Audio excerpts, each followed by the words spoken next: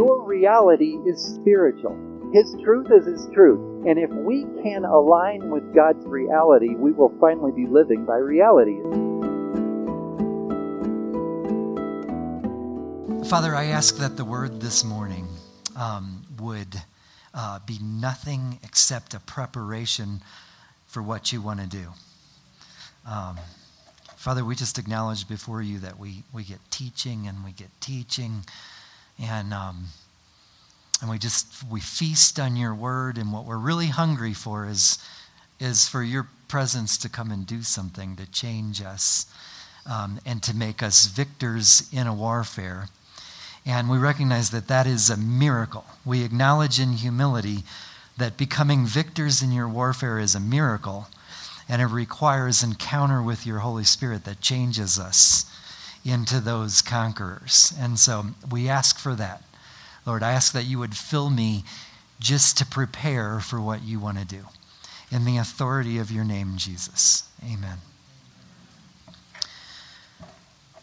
Did you all do the mirror thing? Those of you that were here last week, how did the mirror treat you?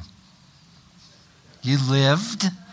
You're still, maybe that's why we're so empty. Some didn't live through it. The mirror was just too much. Was anybody radically blessed with the mirror thing? Did the Holy Spirit meet you in it? It's kind of silent. All right, we'll leave it alone. We'll let the mirror be your intimacy thing. We won't talk about it in public. I'm actually going to start this morning by going back to something I talked about last week. And I don't know, we'll call it a self-correction or a clarification, because I believe that everything I said was the truth and that God wanted me to say that, but I believe the Lord also showed me I left it out of balance. So we're going to return to something. We're going to say it again, and it's actually perfect. It's going to lead us to something I believe the Lord wants to do this morning. So you remember last week we looked at, I think, I should have looked up the chapter. I think it's Romans 7. If somebody wants to verify that for us too, where Paul has the whole conversation where he says, I don't do what I want to do, and I do what I don't. The frustration conversation. I can't. Okay, Romans 7? Cool. You guys are a bunch of scholars. That's awesome. And what we pointed out in that is that Paul is unwilling to identify with his old man, right? And why did we say that he's so unwilling? In fact, literally, he says, if I sin, it's not me that does it. That's how unwilling he is to identify with the old man. We've also said for weeks in here that God, the Father, God does not fill the old man with the Spirit. In fact, it was never his plan. He doesn't put new wine into old wineskins. He doesn't fill the old man. Now, here's where I have to clarify. We also said that he's not interested in working on the old man, and we looked at that in the Word of God. And this connects to the warfare over our identity, right? So what's Paul doing? He's saying, I am not the old man. So much so that when I sin, it's not even me. I'm a new creation in Jesus Christ, period. I'm new. That's why you must be what? Born again. You have to be completely new or you're not fitted for the Spirit of God. The Word of God is very clear. And so last week I said God's not even interested in working on the old man. We looked at scriptures that said he's not in the business of patching us up. It's right in that wineskin passage. You'd never put a new material to patch an old garment. He's not patching up your old man, right? But now here's where I've got to clarify, because it's possible to take what we talked about last week and walk away with the idea that he's not interested in working in the darkness revealed when your old man in the warfare tries to manifest itself, right? And that would not be right. That would actually leave us, in fact, it's not just neutral, that would be a harmful thought, right? We have to understand that where God works most powerfully, where his transformation for us is in the darkness. Is that right? Literally. And we're going to talk about some of that today. In fact, what is it in the first chapter of the Gospel of John? What does it say? It's talking about Jesus. It's identifying Jesus as eternal God, right? I was there in the beginning with the Father, and after identifying him, immediately what does it say? That the light shone in the dark, and the darkness could not overcome it. Right? So, in other words, the very place that God is active and powerful in setting free the identity of your new man is in the darkness. In fact, in the very first verse of the Bible, what does it say? Where does he work powerfully? In the darkness. There was darkness upon the face of the deep, and it was void. It was dark, right? And there is where he says, let there be light. So, it's very important to understand what's the distinction. And this is going to take us where we're going. The distinction is that you are not to identify with your old man, okay? So much so, stubbornly, like Paul, it's not you. Go ahead and say, that's not me, okay? And that's critical, because if you think he's patching up your old man and trying to fix it up and put a fresh paint job on it and stuff, you will not be thinking like God thinks.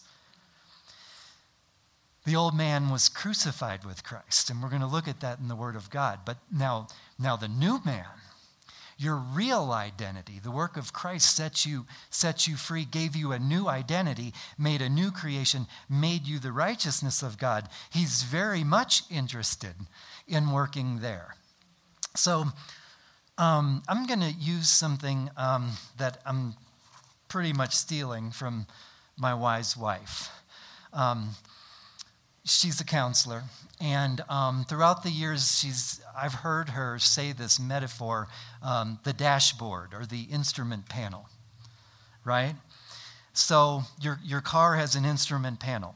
Now, when the instrument panel throws a warning light, is there anything wrong with the instrument panel? No, in fact, it's doing exactly what it's supposed to do, right? When it indicates something's not right. Okay? Is there something wrong with the car? Or is it, well, assuming the instrument panel's not bad, is there something wrong with the car? Okay, so the instrument panel is very, very important, right? And so it is very important to pay attention when God brings us into an awareness of old man stuff. In other words, a warning light is being thrown.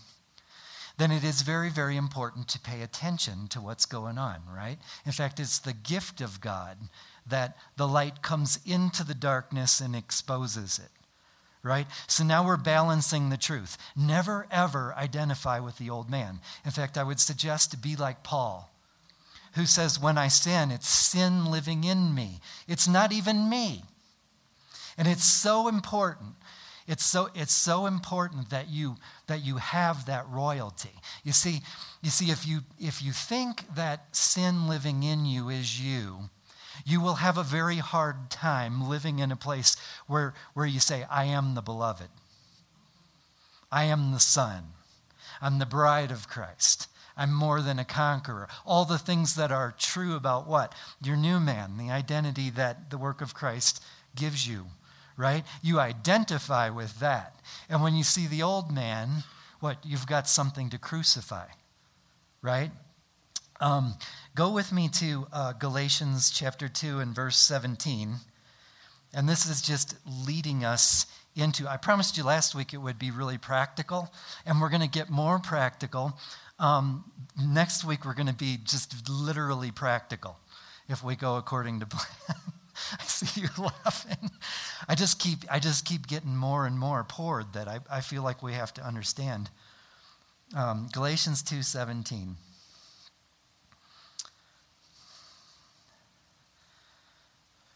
Okay, here it says, but if we, while we seek to be justified by Christ, we ourselves also are found sinners. So if we're found sinners, is Christ therefore a minister of sin? Now listen, and it says, of course not, or certainly not. Okay? In other words, what? Is he a minister to your old man? No, he does not minister to your old man. He puts it to death with your cooperation. You see that? That's what that's saying. Okay, then it goes and says, for if I build again those things which I destroy, now he says, notice when he uses the word myself, I've found that he's usually talking about the new man. He says, I make myself a transgressor. In other words, you got it? Now you have this high responsibility to what? To steward a new identity, to steward a new creation.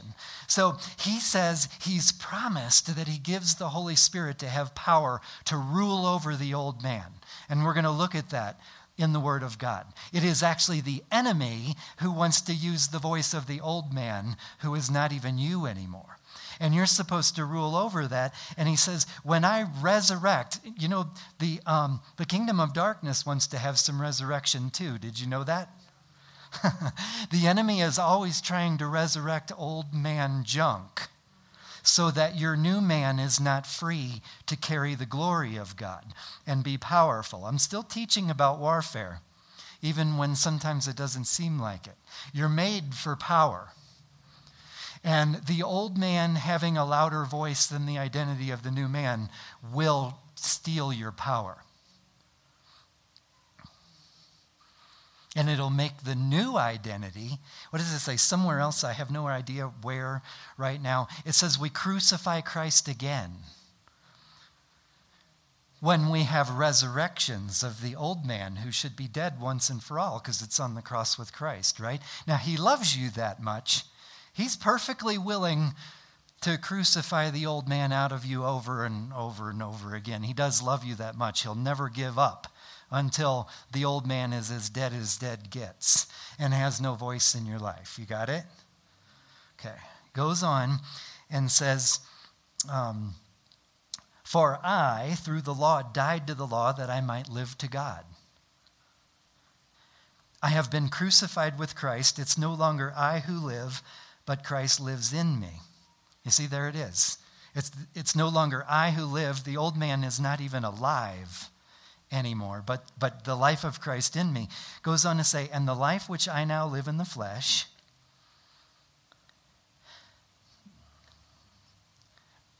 what does it say? Where am I? And the life which I now live in the flesh, I live by faith in the Son of God. Now that's what we're going to talk about today.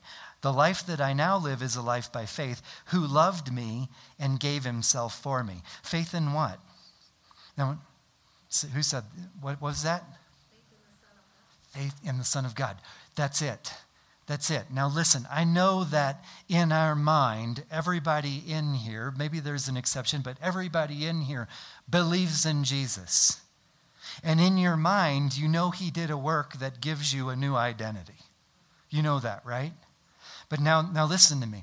This, and we're going to see this in the Word of God, but this is talking about the life I now live. This is Paul, who's perfectly willing to have a Romans chapter 7 struggle right in front of you, who writes this and says, the life I now live is by faith in the Son. Now I want to tell you, he's talking about a faith that goes to the heart.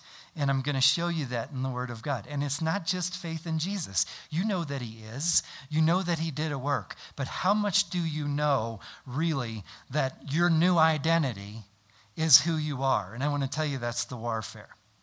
If we ever had a revelation, a full revelation of what the work of Christ does to set free a new identity, the war would be over. And it is directly related to your power. And I'm going to show you that today. The power that God intends for you to have. Verse 21 goes on and says, I do not set aside the grace. Remember, the word grace actually means power. Specific power. Power for what? We've said this before. Grace is power to live out of the new identity. That's what the word grace is. It's not just power for anything, and it's not the same thing as mercy. The word is charis. It's a power to live out of what God says about you now in your new identity.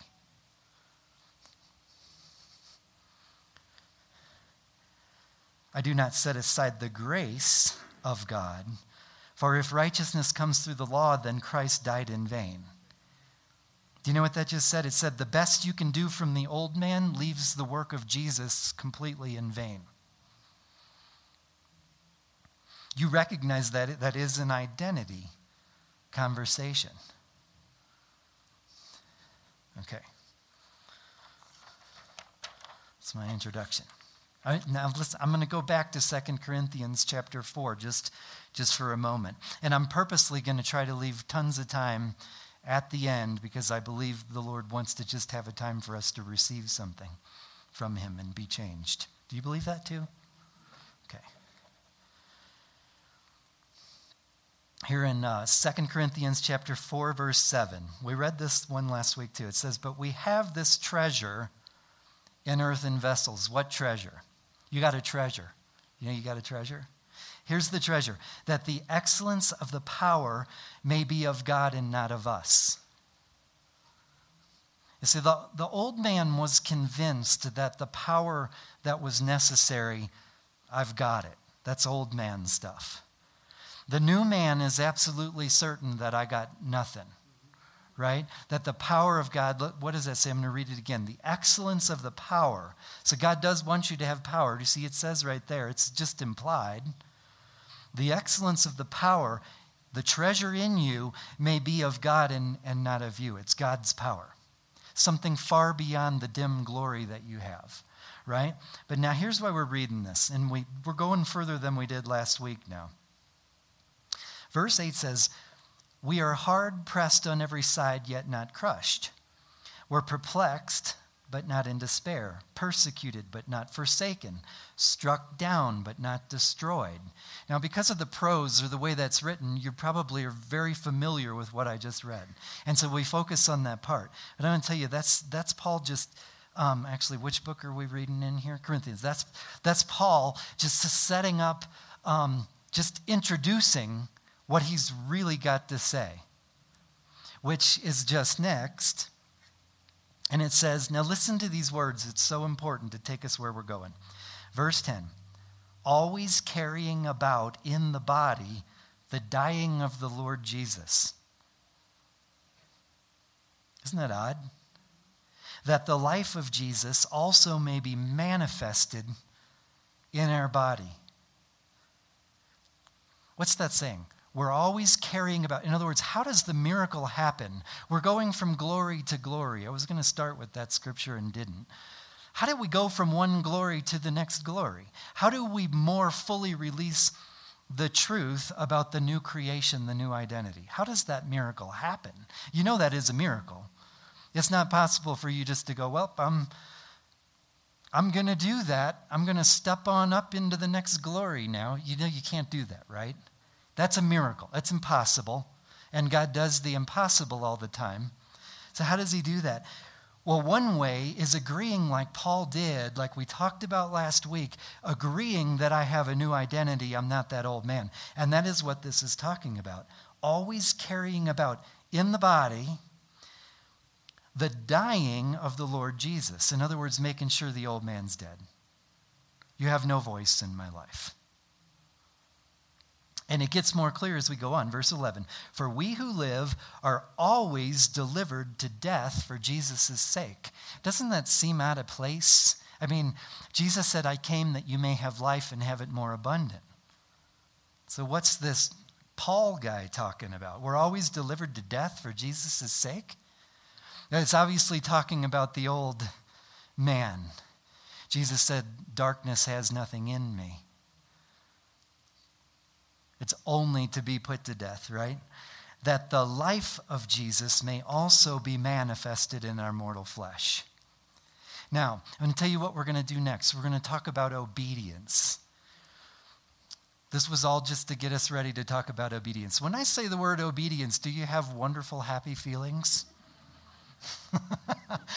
You should. I'm going to tell you why you don't. Because I think what we do is we go with a Webster dictionary understanding of obedience and commands, and we don't go with the biblical one. We don't go, it's what I say all the time. Do you know if you interpret anything from the Word of God or your interactions with God, not fully in the flow of his love, you have misinterpreted it. Like, I'm not saying sometimes you might, if you're not in perfect love, if you're not if you're not flowing in love in Christ, I'm not saying it's possible you'll misinterpret. I'm saying you did already misinterpret whatever God's trying to do with you, or whatever you read in the Word of God, you just misinterpreted. Because he is love. He's nuts about you. He's totally nuts about you. So everything that he wants to do in your life happens in the atmosphere of love. So I'm going to tell you what obedience is before we even move on. Have you all have been well, no, that's probably not true. You've at least heard of where you go to like one of those team building places or some camp where somebody stands on the platform, right? And the job, there's people down there to catch you, and you're supposed to stand, you're looking over backwards, and you're supposed to just the trust fall, or what do they call it? Does somebody know what you call it? Huh? Crazy. It's called crazy. I just heard up here in the front row. So obedience, that is a picture of obedience, and I'm going to show it to you in the Word, I think. Obedience is the fall, the trust fall, backwards into love. Do you feel better about the Word now?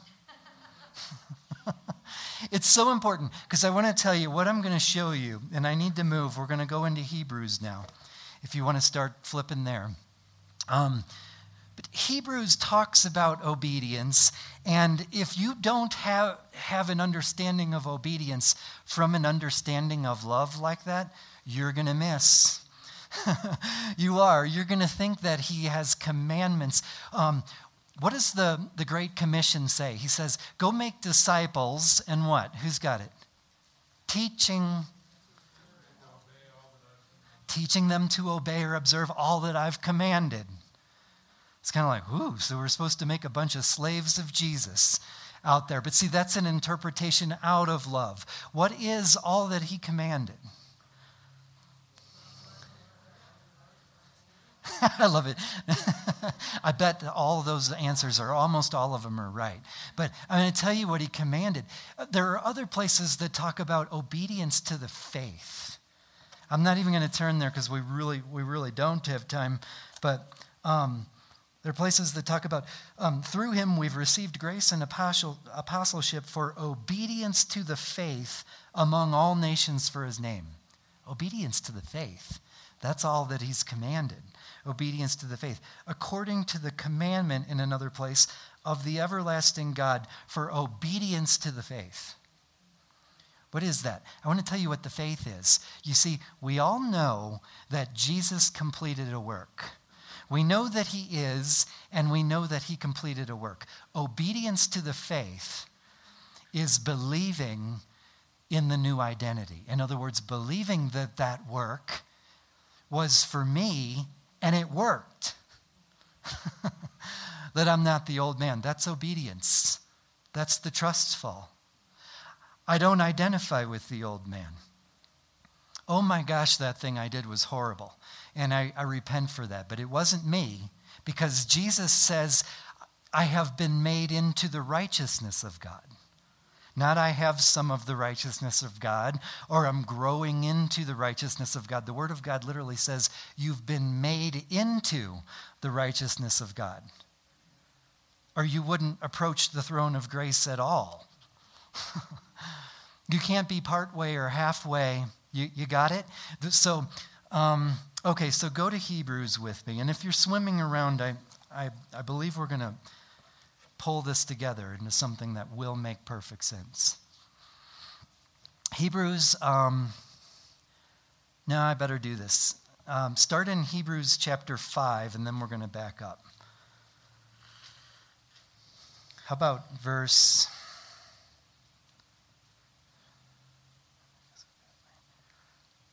let's do the whole thing. Verse 6, Hebrews chapter 5, verse 6. This is speaking of Jesus as a priest in the order of Melchizedek. Now think about this. In their culture, a priest really just only had one job. Okay? It's a little different than like a pastor or a shepherd, or you know what the job of the priest was? To offer sacrifice, to make continual atonement so that they could be the righteousness of God, right? That's it. That's what they did. And it's talking about him, and it says, verse 6, as he also says in another place, you are a priest forever according to the order of Melchizedek. Speaking of Jesus. Verse 7, who in the days of his flesh, so in the ministry when he walked in the flesh ministry, he's still here ministering, right? Right, that's his life in you. Okay, in the days of his flesh, when he had offered up prayers and supplications with vehement cries and tears to him who was able to save him from death, and was heard because of his godly fear. Now here's why we're reading it, verse 8. Though he was a son, yet he learned obedience by the things which he suffered. Think about that. That's talking about Jesus, the eternal Son of God, very God. He learned obedience. That's what that says. He learned obedience by the things which he suffered. How did he learn obedience? By the things that he suffered. Now I'm going to show you this. There's freedom in this message. And having been perfected, the word perfected means complete.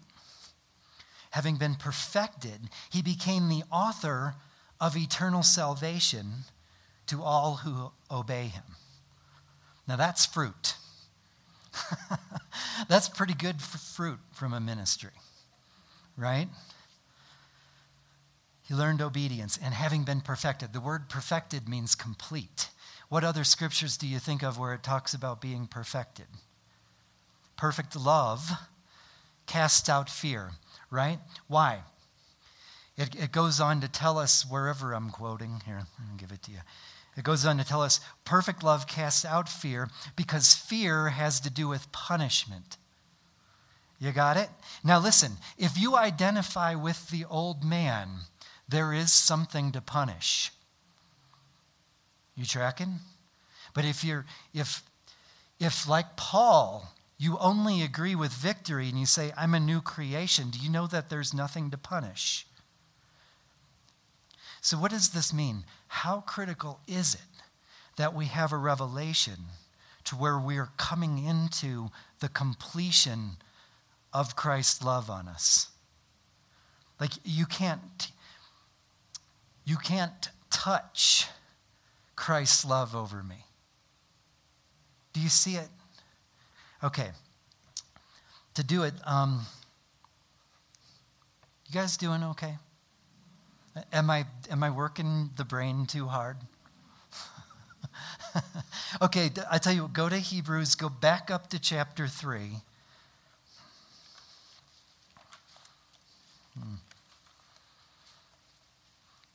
And here's how we're going to do this. I was going to read like chapter 3, verse 7 through chapter 4, verse 7.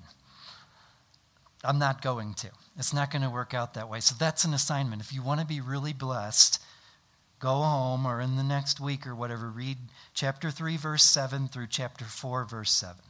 That's what I was going to do. But let me do this. Pastor Teresa was talking about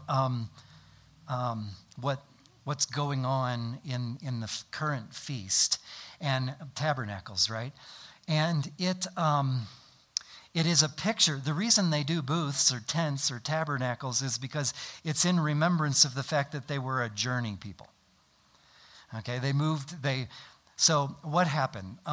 The way we think of salvation in our culture anymore is you had that one moment in your life where you accepted Christ as your Savior. You said a prayer, you accepted his work over you, and now you're good, and we tend to think of it very much that way. And that is true. That's okay. That's accurate thinking. That's perfectly fine. There's more to it, and the way they thought about it was more accurately. So in other words, what? God freed them from Egypt. He set them free from the bondage, from the tyranny of this world. They were redeemed, right? And then they had a wilderness journey, the kind of suffering that builds an obedience, okay? But the ultimate plan in the picture of his chosen people, you're his chosen people, right? So in the picture, in the Old Testament picture of it, his plan was always to bring them into a rest. It was always, see, salvation for them is an ongoing work of coming into the royalty of being the chosen ones of God and living in rest. Now, I want to tell you, biblically, the word rest is synonymous with power. Do you know that? You see, the whole idea is that he was going to bring them across the wilderness, learning an intimacy with him, which is a gaining of obedience and power. I can see we're going to have to do this again. But he was going to bring them into the promised land. And what is that? That is the establishment of a kingdom where we hold the authority and power of this kingdom. That's rest. Okay? And so we're about to look at just pieces of a conversation where the writer of Hebrews is talking about you on that same journey and applying the truth of that Old Testament picture onto you. And it tells us something about obedience that's absolutely critical. So he's going on and he's basically saying, let me start.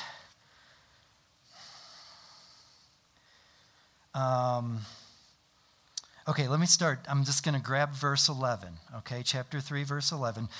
God is speaking and says, so I swore in my wrath, they shall not enter my rest. In other words, that generation, and we're going to look at why, that generation was not able to come into the power that he wanted them to have, to be established as a kingdom, to reign with him in that kind of a power. That's rest. Okay?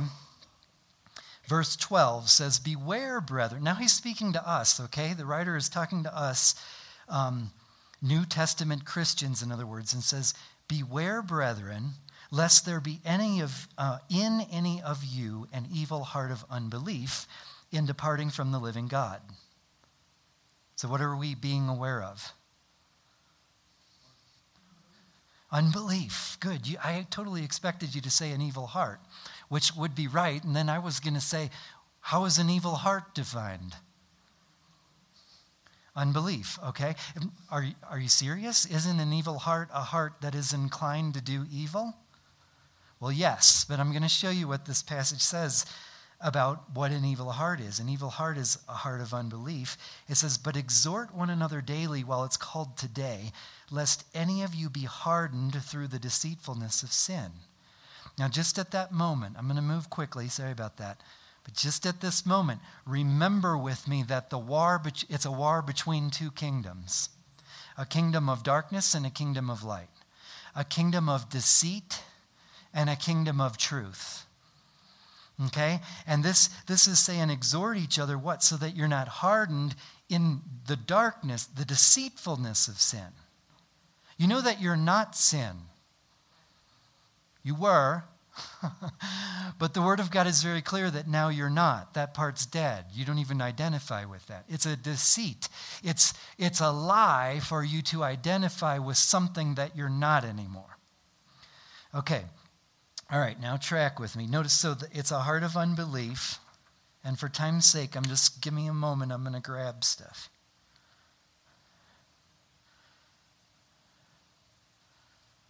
No, I can't do it. So it's just too good to skip. Go to verse 16. And it says, for who having heard rebelled?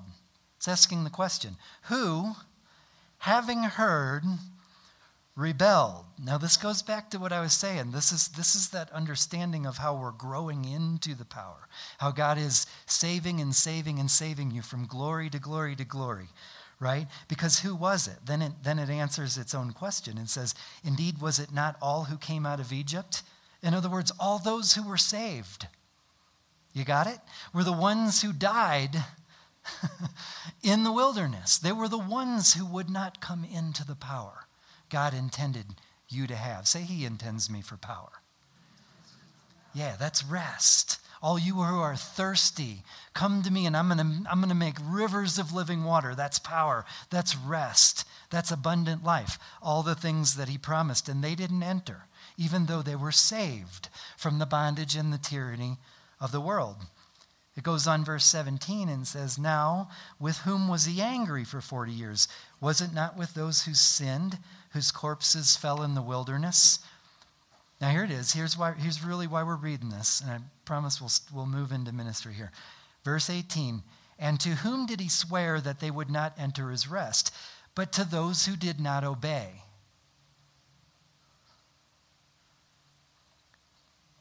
Now skip to chapter 4, verse 6. Okay, we're just going to go all the way. No, we can't do that.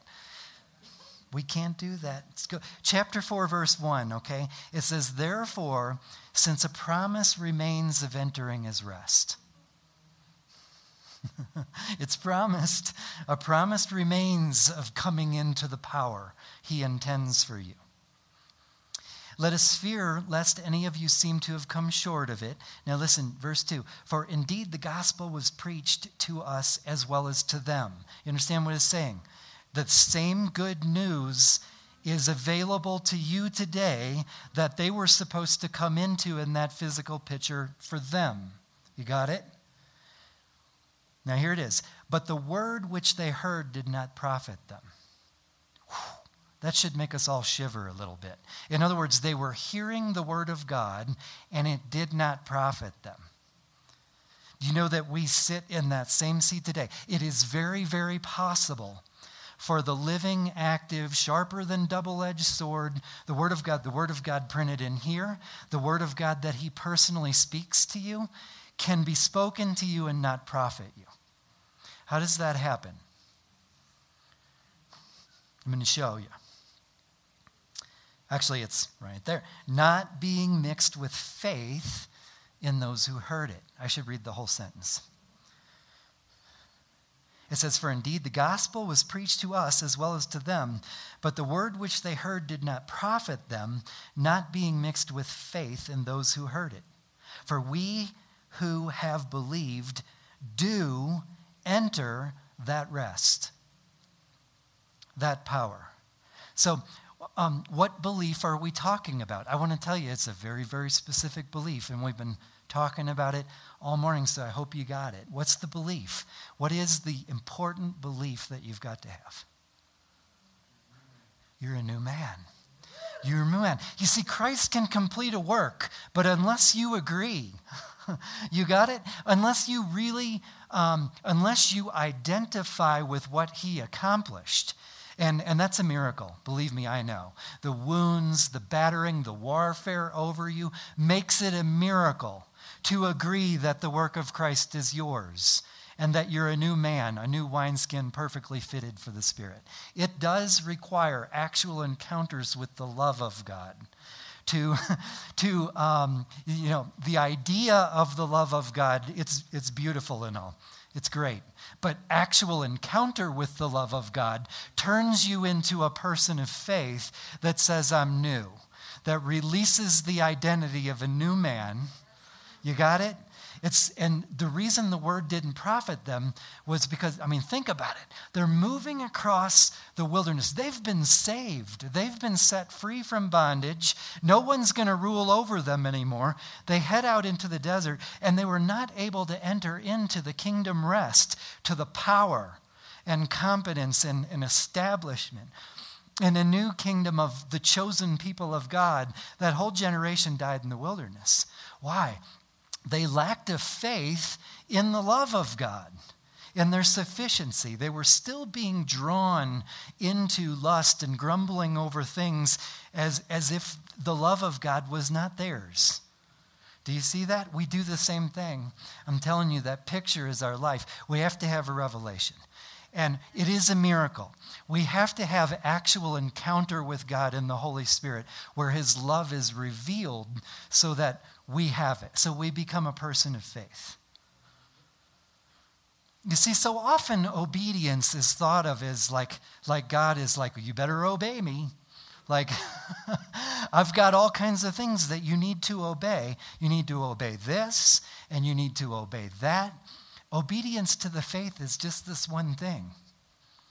That he loves me so much that I'm new.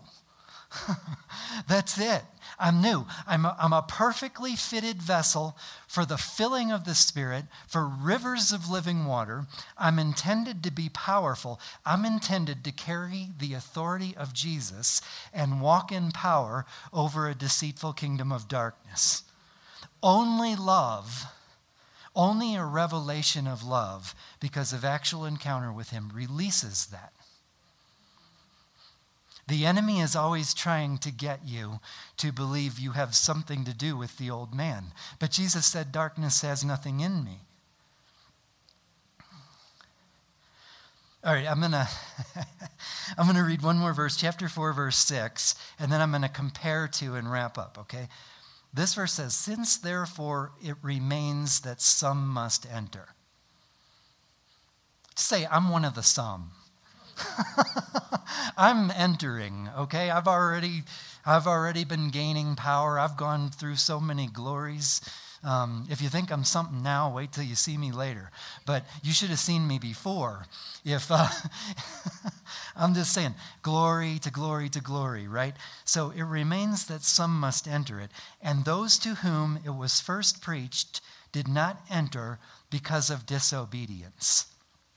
Now, here's where we redefine obedience and disobedience.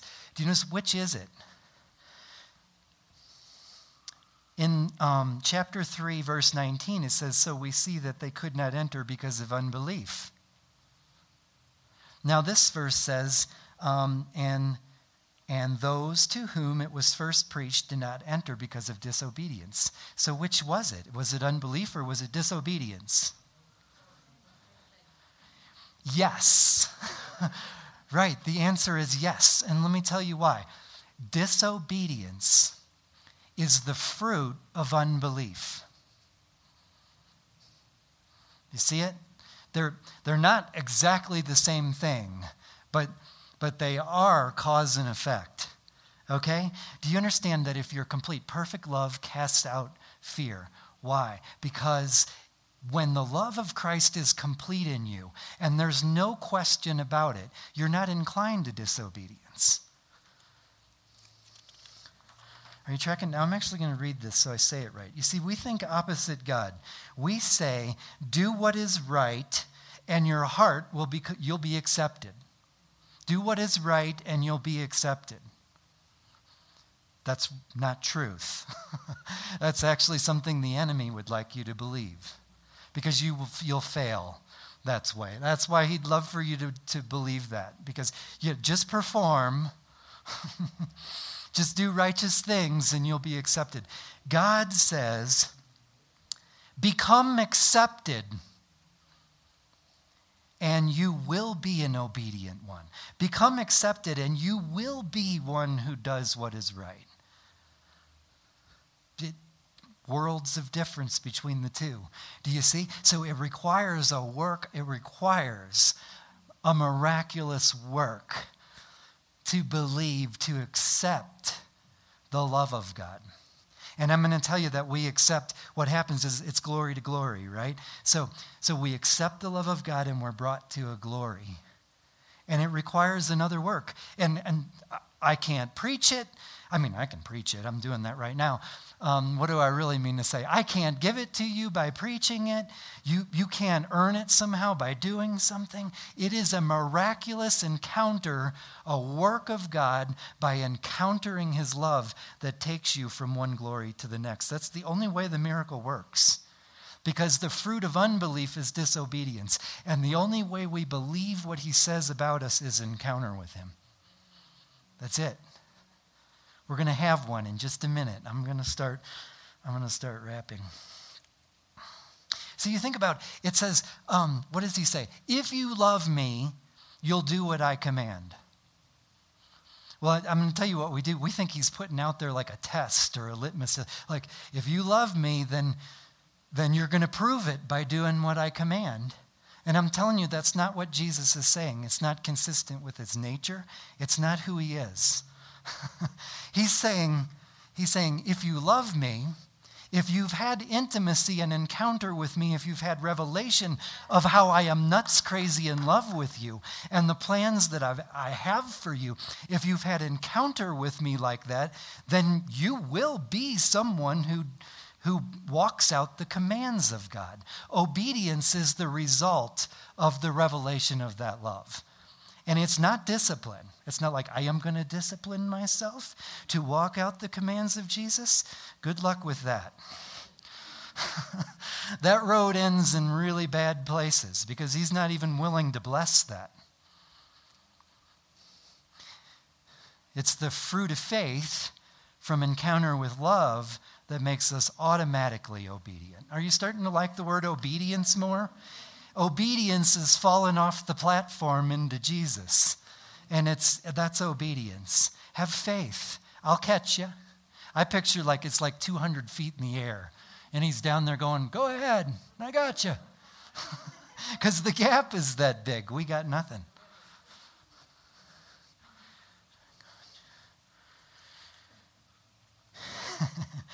Okay.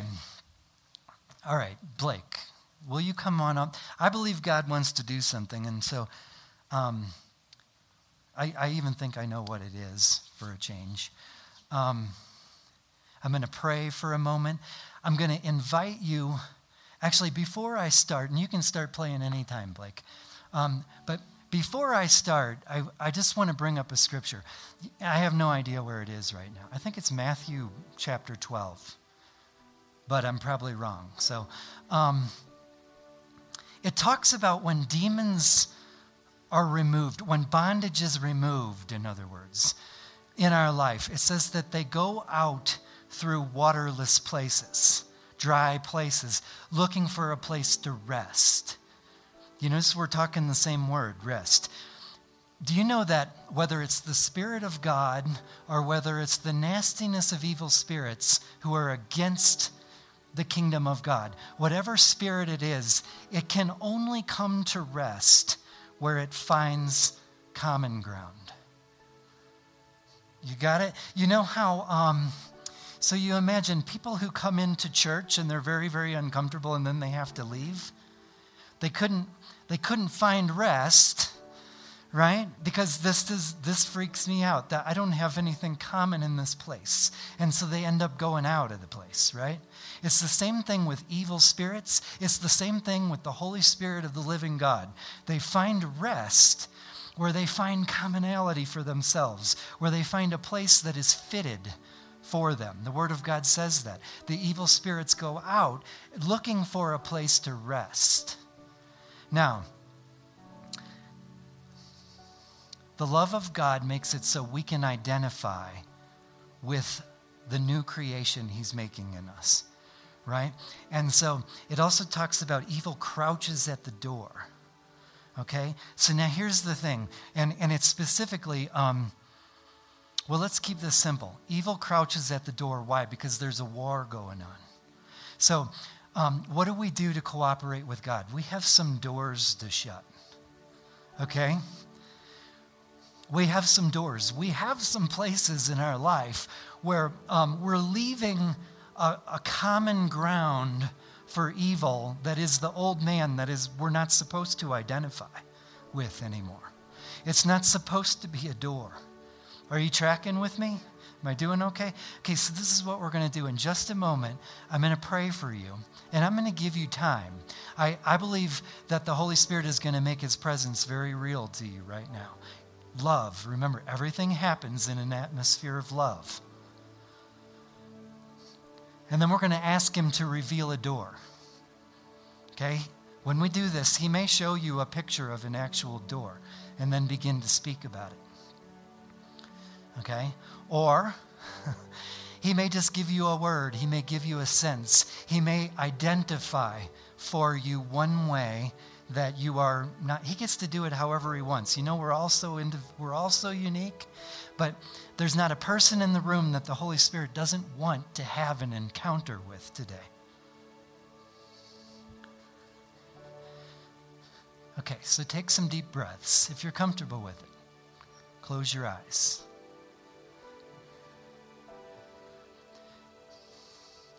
Come, Holy Spirit, we know that you're already here. We know that you promised you'd never leave or forsake us, so there's not a moment ever that we, your beloved, are without you. But we ask you to make your presence really real to us right now. Awaken us to the love in your presence.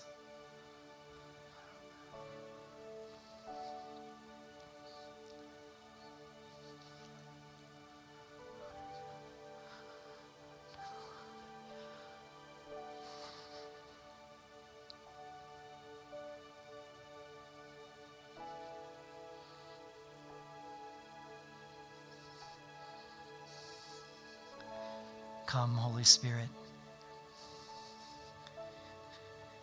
Just in case someone's struggling to experience His presence, I'm just going to take a moment and speak some truths. You are His beloved. He chose you. You are the place for His Spirit. He is completely in love with you. Always has been, always will be. He doesn't see a single flaw. He has completed the work to make you flawless.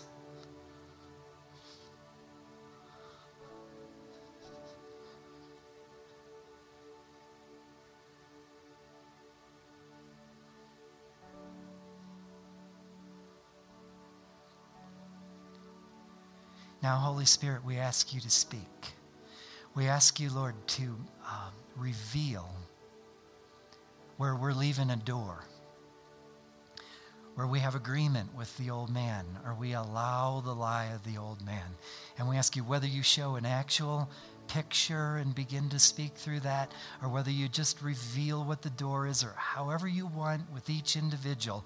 In the authority of the name of Jesus, I bind the enemy to bring any type of confusion or any type of voice on this, and we set apart a sacred space for you, Holy Spirit, to work this morning.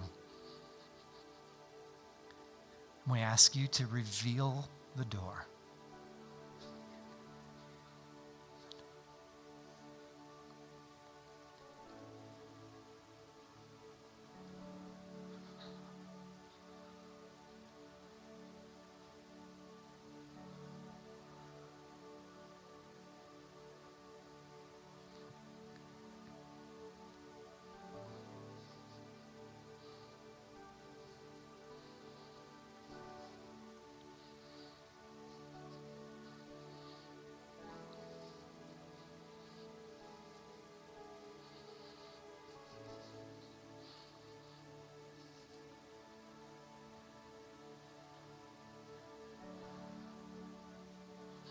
If you are feeling any condemnation, any guilt, any shame, just take a moment and rebuke it in the authority of the name of Jesus. You have that power, because any of that is not the voice of Jesus right now.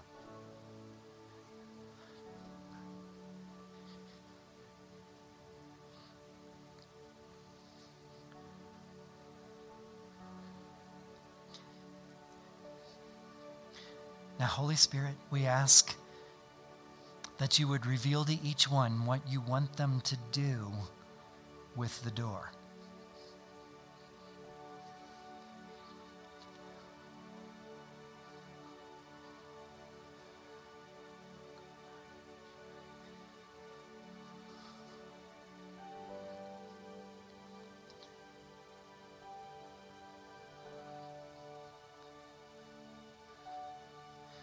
And finally now, if you haven't already done so, and you're comfortable, just to open your hands upwards, because you're about to receive something now. We ask, Holy Spirit, that you would now just speak. That you would speak the love of a new identity. That you would bring in vivid color how you view them and what is the truth of their identity.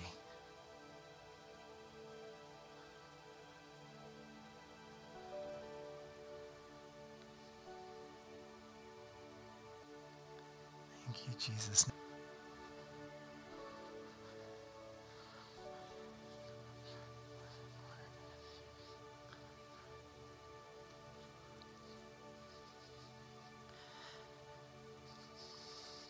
In the authority of the name of Jesus, I seal the work that just happened in this place. We thank you, Holy Spirit, for being here, and that you have just accomplished things. And in the authority of the only name, the authority of the name of Jesus, I bless upon each one what's just happened. And we bless it with protection. The evil one can't touch it. And we ask, Holy Spirit, that you will continue to work in those places. continue to complete the work that you've just begun. And we thank you, Jesus. Amen.